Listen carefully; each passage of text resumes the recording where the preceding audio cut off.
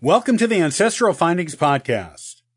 Marriage records are a basic part of genealogy research and are usually among the first official family records that beginning genealogists find.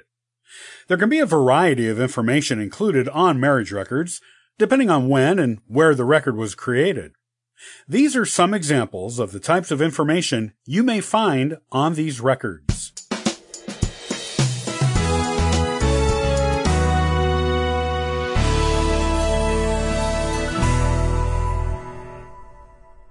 Marriage records are a basic part of genealogy research. They are among the first set of records you will probably collect on your family as you begin your genealogy work. While a marriage record can, at the very least, confirm that a couple were actually wed, as well as tell you the date and place they married, all things you may or may not have known, a marriage record can tell you much more, or nothing else at all, depending on when and where the record was first created.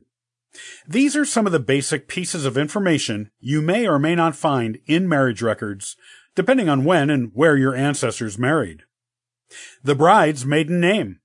Most marriage records will provide at least this information, even ancient ones.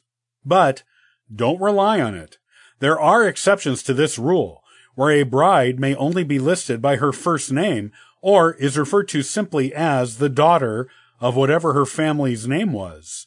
But, in most cases, a marriage record is a great way to find out a woman's, sometimes elusive, maiden name. The residence of the bride and groom. If this information is included on a marriage record, it will give you at least one location, and sometimes two, for looking for more relatives of the happy couple. The ages of the bride and groom. While it may or may not be on a marriage record, its inclusion gives you more information for your family tree, as well as providing you another clue as to years to search in that area for other ancestors. The parents of the bride and groom.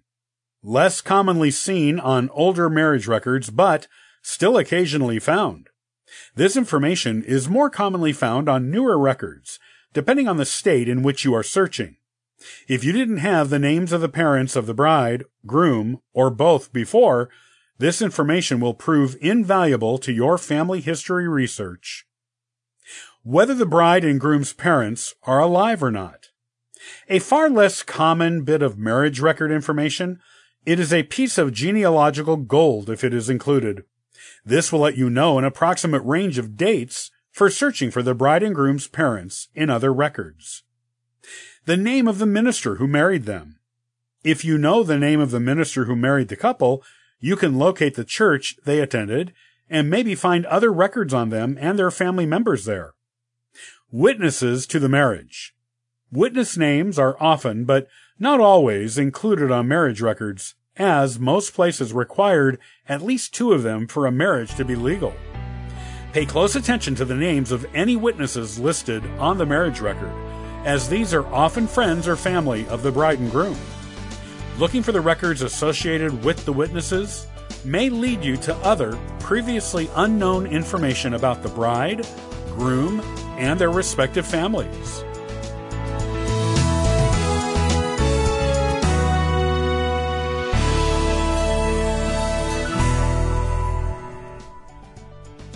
Thanks for listening to the Ancestral Findings Podcast. You can subscribe to the podcast on YouTube and iTunes. Also, check out ancestralfindings.com for free ebooks and weekly giveaways. Happy searching!